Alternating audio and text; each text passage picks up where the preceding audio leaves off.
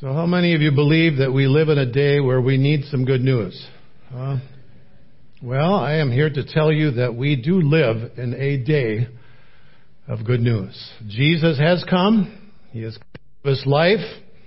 And we can experience that life today as we put our trust in Him. We look to the Old Testament this morning, to 2 Kings chapter 6 and 7, where we see a day of good news. And it really illustrates the good news of salvation, the good news of the gospel, the good news of Jesus. I'm going to begin reading from 2 Kings chapter 7, and starting at verse 1. And we read then, in Jesus' name.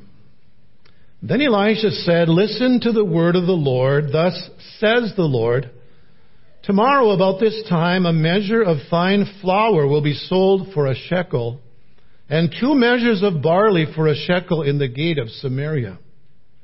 The royal officer on whose hand the king was leaning answered the man of God and said, "Behold, if the Lord should make windows in heaven, could this thing be?" Then he said, "Behold, you will see it with your own eyes, but you will not eat of it."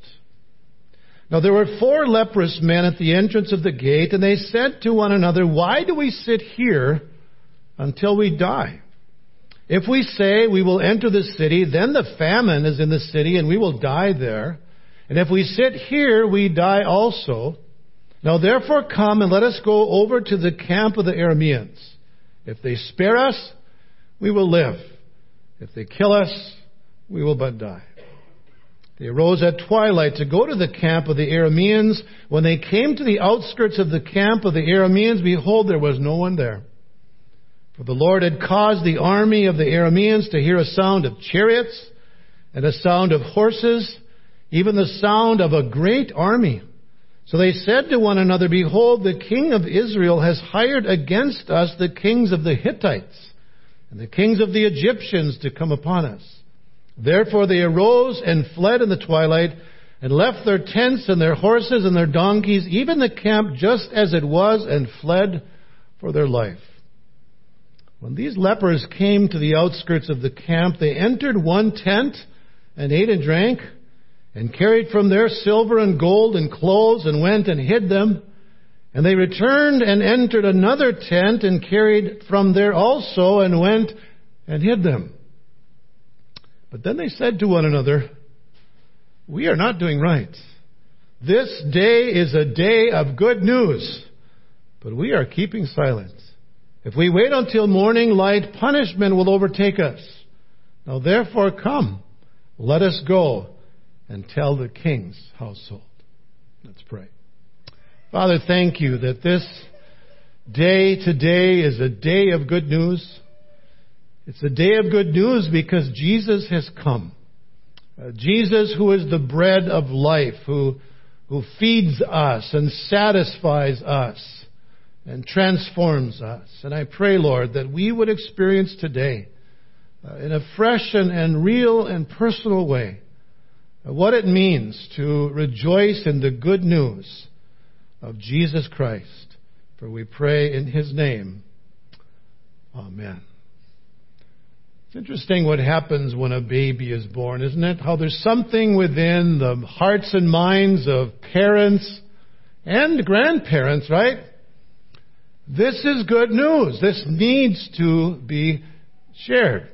We just had a birth within our congregation this past week, and there are more to come. And so there will be many days of good news when a baby is born. I remember visiting a mother in the hospital several years ago. And she was telling me about the excitement of her husband when their son was born. And she said, "I think he called everyone he knows." He was so thrilled to finally come to that place where he could look at the little boy and say, "That's my son." And then that day when that little boy calls him Daddy, oh, that's special. And we always hope that's the first word out of their mouth, right? Daddy, right? First word. Something exciting about a baby being born. Now, I would never minimize the joy that we experience when a baby is born, but there ought to be no greater joy than to share the joy that Jesus has been born. That Jesus has come into this world. It is described in Luke chapter 2 as good news of great joy, which will be for all the people. And there's that universal message, right? Good news of great joy for all the people. But then in the very next verse, it becomes very personal. For unto you is born this day in the city of David a Savior who is Christ the Lord. So there we have that universal offer, but it needs to be that personal relationship, right?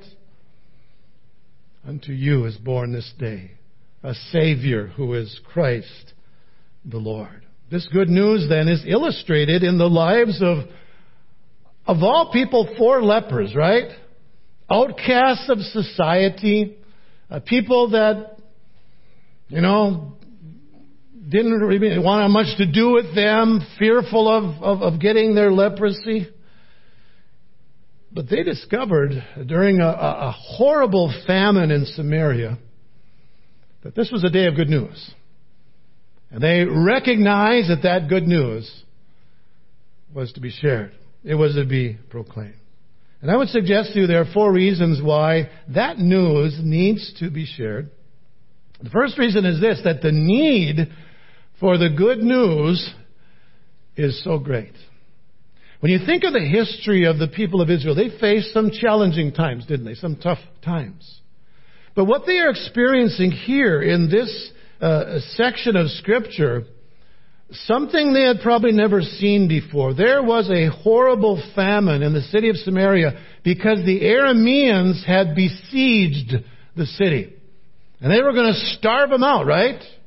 Finally, they would give up to the Arameans. And the famine was so bad. If you look in chapter 6, verse 25, it was so bad that they were literally eating donkey heads and dove's dung.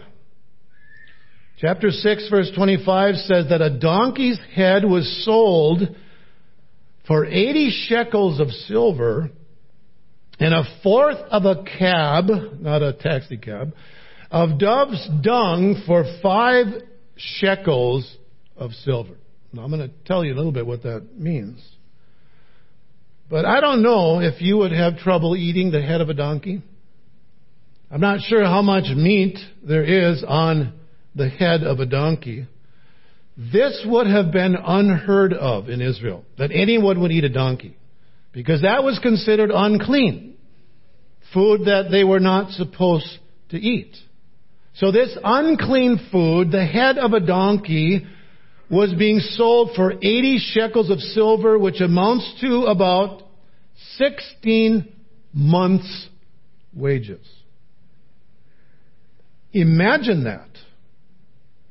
Almost a year and a half of wages for the head of a donkey. That's how bad the famine was. And if I was really hungry, I can imagine eating a donkey's head. There's meat on it, right? I don't know, what it tastes like, but I can picture eating that. I cannot imagine eating dove's dung. I hate to even say it. 5 shekels. That's about a month's wages. And a cab, or what the reference here would be, about a pint. So a pint of dove's dung was a month's wages. Now this was a terrible famine, a terrible economic crisis, and it led to a great moral crisis. Look at chapter 6, verse 26. The king of Israel is passing by the wall, and this woman cries out to him and says, "Help me, O king." And he says, "If the Lord doesn't help you, where shall I help you from? From the threshing floor or from the wine press?" As if to say, there's nothing going on there. There's no food there. There's no wine there. And so he asked her, "Well, what's wrong?" And she said this. She said, "This woman said to me, 'Give me your son, that we may eat him today, and we'll eat my son tomorrow.' So we boiled my son and ate him, and I said to her the next day, 'Give your son that we may eat him,' but she's hidden her son." Now I can hardly imagine anyone doing something so drastic as that, but that's how bad it had become in that city. Do you think they needed good news? Wow. Desperate need of good news. And what's interesting is that the king puts the blame on Elisha. He blames the prophet of God for this. In verse 31, he says, "May God do to me and more also if the head of Elisha remains on him today." In other words, the problem of this famine laid at the feet of Elisha from the king's perspective. But Elisha wasn't the problem.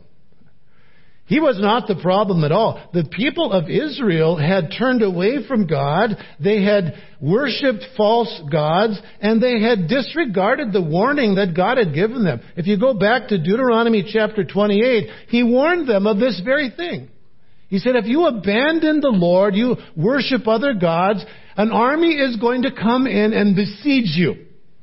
Deuteronomy 28:52. And then verse 53 says, "Then you shall eat the offspring of your own body." They were clearly warned. They despised the prophets of God. They turned to worship other gods. If there was ever a day when good news was needed, this was the day. Hard to imagine how things in Samaria could have been worse. We can be thankful we're not in a famine like that. I've never been in a famine. Just look at me. I've gotten plenty of meals in my lifetime. Sometimes teenage boys, I'm starving half an hour after dinner, They don't know what starving is. These people knew what starving was. So we're thankful that, we're not in a famine like then. But is there a sense in which we are under siege? We are facing a moral crisis in our country right now. We are under siege in that sense that values that are so contrary to Scripture are becoming accepted and embraced by more and more people. We are facing a moral crisis. And this moral crisis has its roots in a spiritual crisis. Because we've turned away from God and His Word, and the only thing that can help us is turning back to Him. Turning back to the message of the gospel of Jesus that will change hearts. That's the only hope I see for our country in this crisis that we're facing. And so that's why we ought to share this word. That's why the message of Jesus Christ coming to this earth is so needed today. Desperately needed. We can't be silent. We need to proclaim that message. I remember hearing a story about a young man who was going to work for the summer at a lumber camp. And someone told him, if they find out you are a Christian, you are in trouble. And so after the summer was over, they asked him, how did it go at the lumber camp? He said, they didn't even find out that I was a Christian. That's a confession. If you can spend a summer with people working 40 hours a week and they don't even know that you love Jesus, something's wrong. We can't be silent. The need is so great. A second reason we must share this good news is because the knowledge of the good news is so limited. In the midst of this terrible famine, Elisha proclaimed a message of good news. In fact, it was such amazingly good news, the messenger of the king refused to believe it. He thought it was too good to be true. And that's how some people look at the gospel, right? That's just too good to be true. Chapter 7, verse 1. So then Elisha said, listen to the word of the Lord.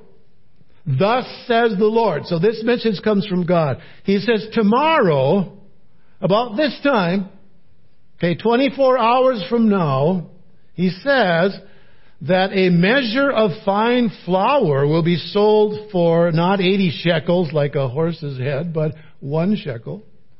And 2 measures of barley for a shekel in the gate of Samaria. In other words, what he's saying, the famine is going to be over in 24 hours. That sound a little bit unbelievable? How would anybody in their right mind ever believe a prophet like that? He is nuts. He's lost his marbles. And so the king's messenger, verse 2, the royal officer on whose hand the king was leaning, answered the man of God and said, "Behold, if the Lord should make windows in heaven and pour out, could this thing be?" And then Elisha said, "You're going to see it. You'll see it with your own eyes, but you're not going to eat it. You have doubted the very word of God." So it's interesting to notice how the good news that Elisha spoke about was discovered by 4 lepers who were just outside the city. And we get a little insight into their conversation. Here they are at the entrance of the gate, and they're saying, "Well, why did we just sit here? We're gonna die. Going to the city, there's no food. We'll die there. Why don't we just go out to the Arameans? If they kill us, they kill us. At least we won't die of hunger." So you can understand the conversation. And so they figured the best choice, the wisest thing was to go out to the camp of the Arameans. And so when they come to the camp, they notice a very huge surprise. Verse 5, "They arose at twilight to go to the camp of the Arameans. When they came to the outskirts of the camp, behold, there was no one there. Why? For the Lord had caused the army of the Arameans to hear sounds of chariots, sounds of horses, even the sound of a great army." And the Arameans are saying, this isn't just the people of Israel. They've hired the Hittites. They've hired the Egyptians. We are in deep trouble. And off they ran. Left everything behind. Verse 7 says, "Therefore they arose and fled in the twilight. They left their tents, their horses, their donkeys, even the camp just as it was, and fled for their life." Now, isn't it interesting? There was nothing that the people of Samaria could do to put an end to the famine. They were in a hopeless situation, but they didn't need to do anything because God was the one who was going to feed them. Just as Elisha had prophesied. I'm pretty sure that the people of Samaria had spies, right, along the wall, observing what are the Arameans going to do. But it was twilight. It was getting dark. And so they had no idea that the army of the Arameans had fled. The only ones who knew that were those 4 lepers. Nobody else knew. No one in the city knew except them. So there were people inside the city who were starving to death. They were dying, and they didn't know yet that there was hope just a few strides away. The parallel to our day is pretty clear, isn't it? There are people all around us who are dying without hope. They are spiritually starving, and many of them don't know about the bread of life, about Jesus, who has come to save them, give them life. And we have the privilege and the responsibility to tell them. Someone has said that missions or evangelism is one beggar telling another beggar where to find food. Isn't that true? We have nothing to offer God. We come with empty hands, and He fills us. He gives us His life-giving bread. And then we tell others where to find bread. It's Jesus. And so there are people that need to know this, that the knowledge of the good news is limited. There are many in the world who need to hear about Jesus. That's why we need to share that good news. The third reason is because the experience of the good news is so wonderful. Can't you picture these 4 lepers? Hungry, outcasts of society. No one probably cared about them. They're probably thinking, well, they're going to die anyhow. Why feed them? And here they come. Verse 8, when these lepers came to the outskirts of the camp, they entered one tent and ate and drank, carried their silver and golden clothes, went and hid them. They came back, went to another tent and gathered all stuff and went and hid them. Feasting, just absolutely feasting after days of hunger. And that is a picture, isn't it, of what happens when we embrace the good news of the gospel, the good news of Jesus. We feast. We feast upon the rich mercy and grace of God. I think of Isaiah 55. Everyone who thirsts, come to the waters. And you who have no money, come, buy and eat. Come, buy wine and milk without money and without cost. Why do you spend money for what is not bread, and your wages for what does not satisfy? Listen carefully to me, and eat what is good, and I love this, and delight yourself in abundance. Those 4 lepers didn't have any money, but they feasted. They were the outcasts of society, but they feasted. They delighted themselves in abundance, and all of their needs were satisfied that day. 24 hours after that prophecy was made, they were feasting. Starving one day, feasting the next. That's what can happen in people's lives. Spiritually starving, hungering, and searching for something that would satisfy, and then they meet Jesus. And oh, how life changes. Feasting on manna from heaven. Are you hungering for something that will satisfy? You're not going to find it in the things of this world. You're not going to find it in riches or popularity or possessions or anything that this world has to offer. In fact, if you gain the whole world, lose your soul, what profit is that? None. Absolutely none. The only place you'll find satisfaction is in Jesus. And if you don't believe me, read the book of Ecclesiastes. Solomon, right? He had everything that the world could offer. And what did he say about it? It is vanity. It is chasing the wind. That's what you'll be doing until you meet Jesus. He will satisfy your soul. So we share the good news because the experience of that good news is so wonderful. And when you come to know Jesus, you will say, yes, it is. Only Jesus can satisfy your soul. Then finally, notice the proclamation of the good news is so simple. So simple. So here's these lepers, they're feasting, and they gathered all of the stuff they wanted from these tents, and they hid them in their own tent, and then they started saying to one another in verse 9, you know, we're not doing right. This is a day of good news. And we're keeping silent. We're not sharing this.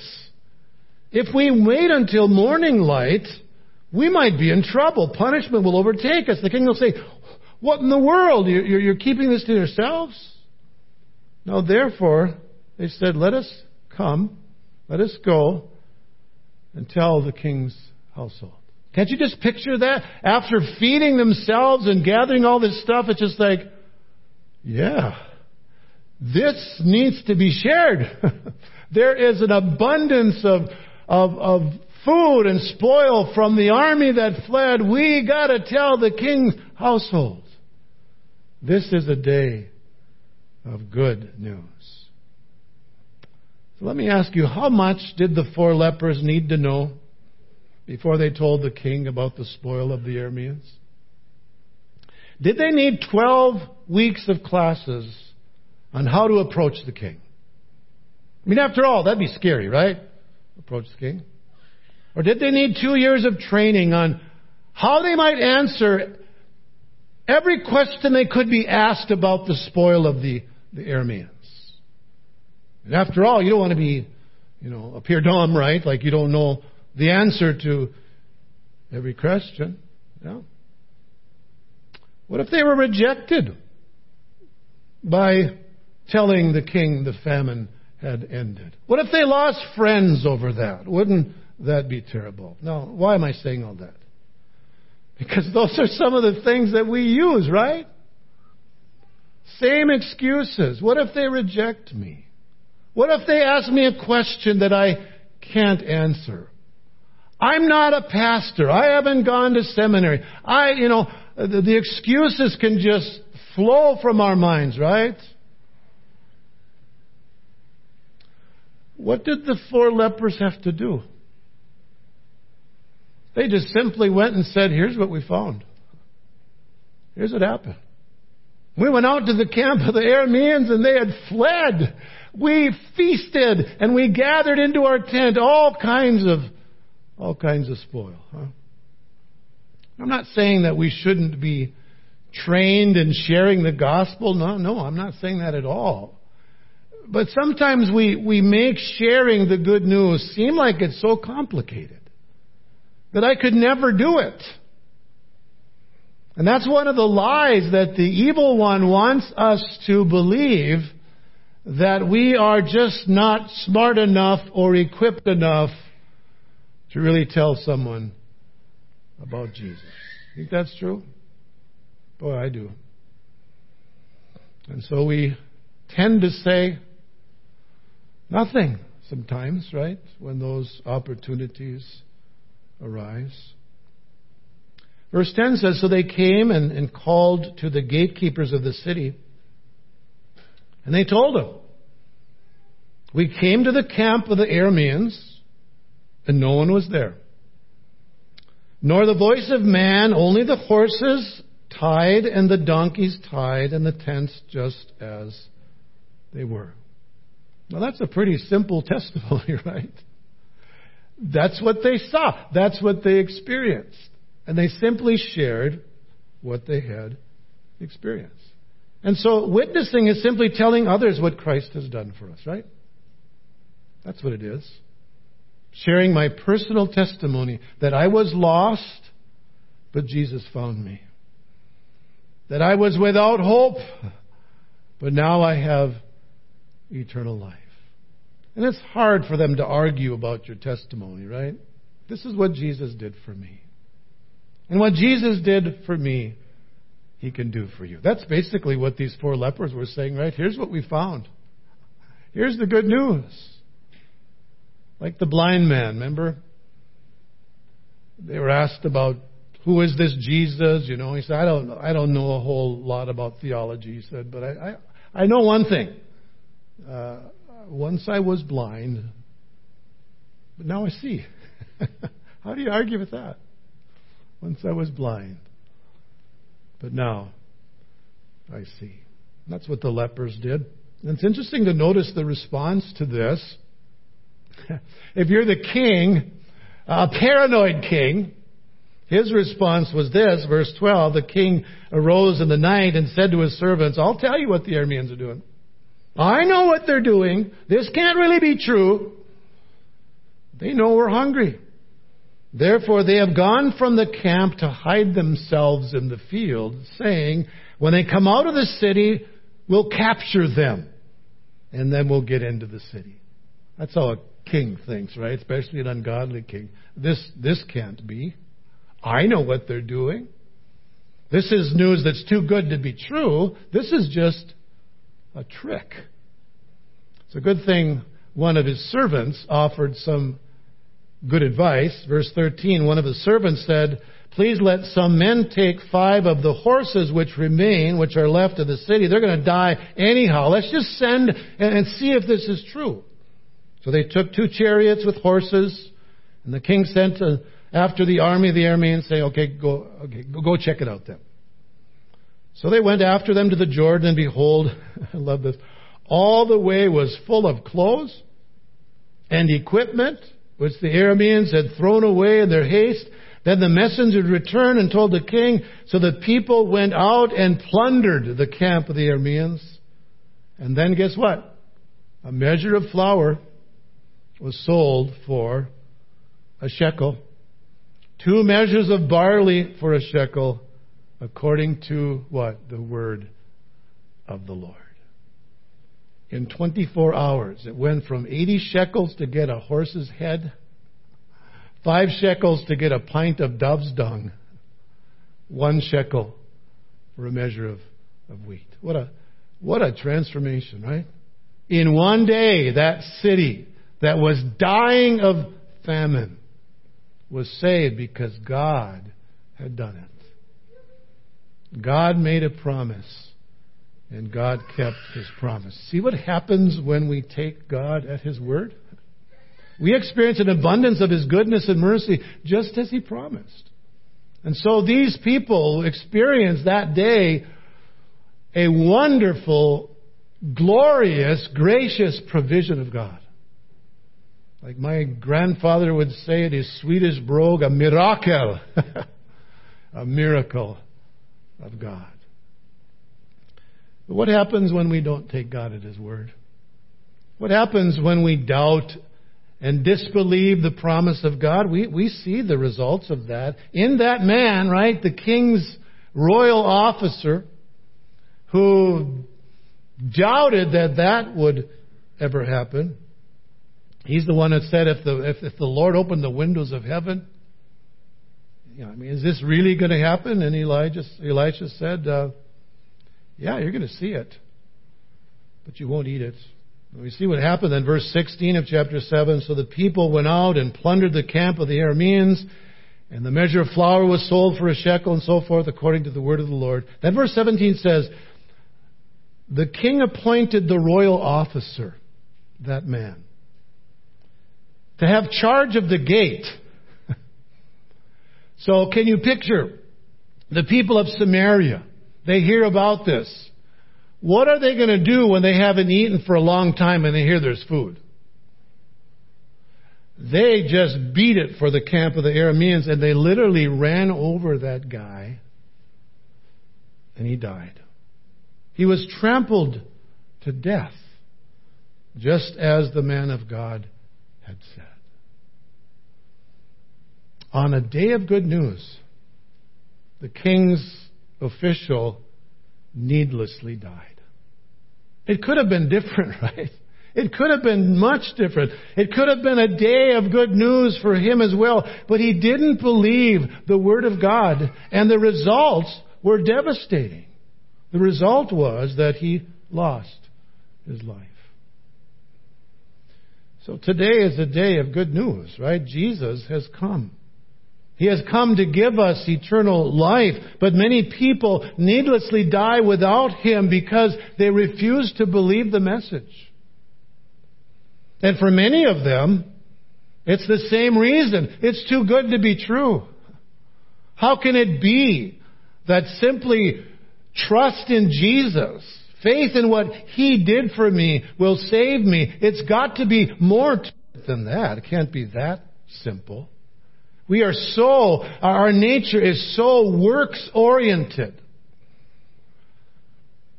There's no such thing as a free lunch. How many of you heard that, huh? Too good to be true. It is not too good to be true. It is the truth of God's Word that Jesus paid it all. All to Him we owe. Sin had left a crimson stain. He washed it white as snow. That's the good news. Don't miss out on the good news. Put your trust in Jesus. And when you've experienced that abundant joy that He gives. Good news of great joy. Share it, right? Tell others what Jesus has done for you. You don't need 2 years of how to approach someone. You tell them what Christ has done for you. How He changed your life. A day of good news. Let's share it. Let's proclaim it. Let's go tell it on the mountains that Jesus Christ is born. Let's pray. Thank you, Lord, that you are the way, the truth, and the life. You are the bread of life. You are the only one that can satisfy the hungering soul. And Lord, help us then to share what you have done for us, to change us, to save us, to give us hope. A world that so much needs to hear of the good news of salvation. Thank you, Lord Jesus, for all that you've done for us, for the hope we have in you and in you alone. In Jesus' name we pray. Amen.